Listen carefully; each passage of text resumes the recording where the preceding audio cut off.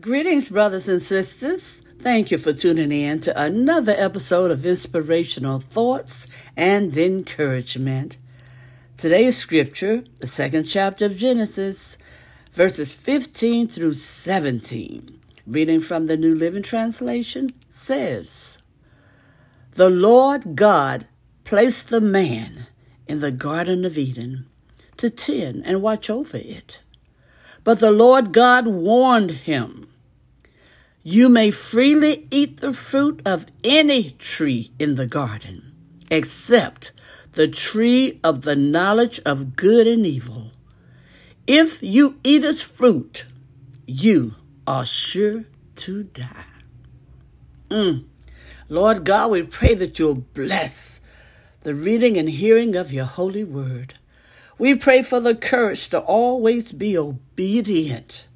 And Lord God, we pray that you'll continually bless us with spiritual insight, wisdom, and understanding as we grow in the knowledge of you, Lord God, as we grow in the knowledge of your love for us, Lord God. This we pray in the precious name of Jesus, your Son, our Savior. Amen and amen. Thank you, Lord. Thank you. Brothers and sisters, whenever we read today's verse, we may be tempted to jump ahead and think of the outcome, right? Adam and Eve ate the forbidden fruit, which resulted in the fall of humanity. However, today I'm going to ask you to just consider how much God allowed rather than what he prohibited. Amen. God said, "From any tree of the garden you may eat freely."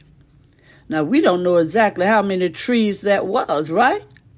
Now, whether it was hundreds or thousands of different kinds, but the point is, the first couple could enjoy all of it. Almonds, apricots, avocados, cashews, cherries, coconuts, dates, oranges, limes, figs, mangoes, nectarines, olives, peaches, pears, pecans, persimmons, plums, and so many more. Amen. Now, the only restriction was the fruit that would bring them harm.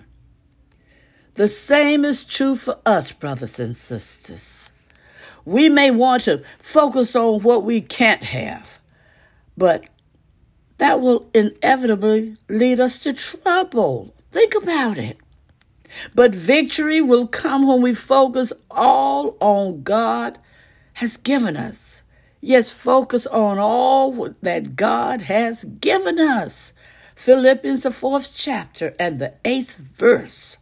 Therefore, such a mind to thank and praise him for all he's provided. Amen. And enjoy. Yes, enjoy what God has provided. Thank you, Lord.